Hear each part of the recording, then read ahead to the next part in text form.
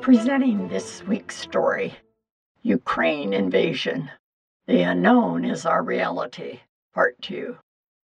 Grisha, you said a sergeant told you you were going to Crimea. I don't think you or I are.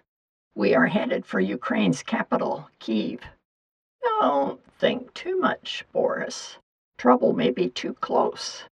Grisha, the convoy we ride in is usually stalled. We have little food. We stare at 40 miles of armored vehicles, Russian tanks, troops, and artillery. Sometimes I see smoke at a distance. What is it from?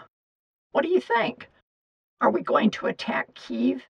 Is Russia at war with Ukraine? I heard that this gigantic convoy is on a peacekeeping mission. I hope it is. Boris walked off. I began a silent talk with myself. I know, I heard an officer say. Most of the soldiers do not know. We are going to attack Kyiv. I like Ukraine. My cousins and I explore it. East, west, north, and south. By buses, boats, planes, and trains. Kyiv, Lviv, and Odessa are beautiful. This is the biggest country in Europe except Russia. I do not want it destroyed. I wish I had new information about our Russian mission. I know we are inching closer to Kyiv. The convoy has been attacked successfully by Ukrainian anti-tank Javelin missiles. One can be carried and fired by one soldier. War with Russia will be brutal. My father told me Russia can use chemical warfare.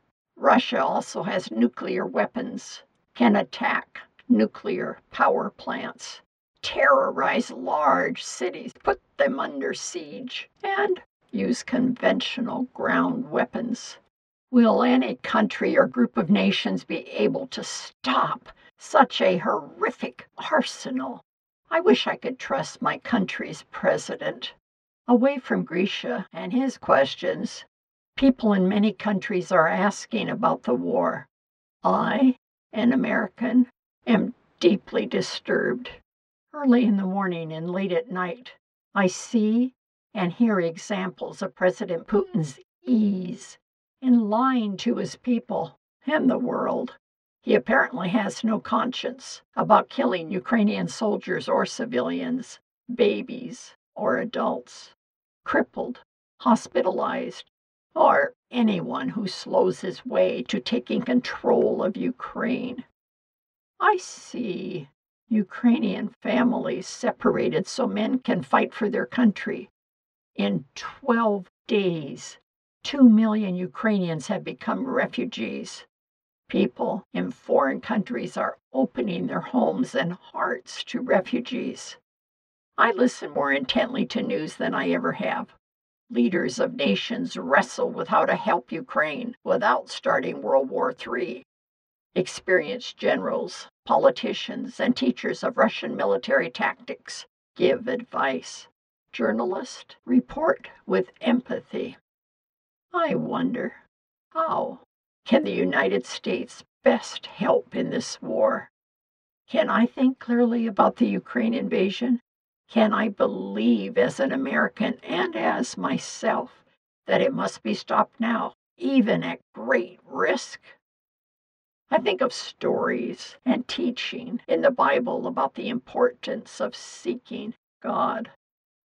I pray for God's amazing grace in this war of suffering.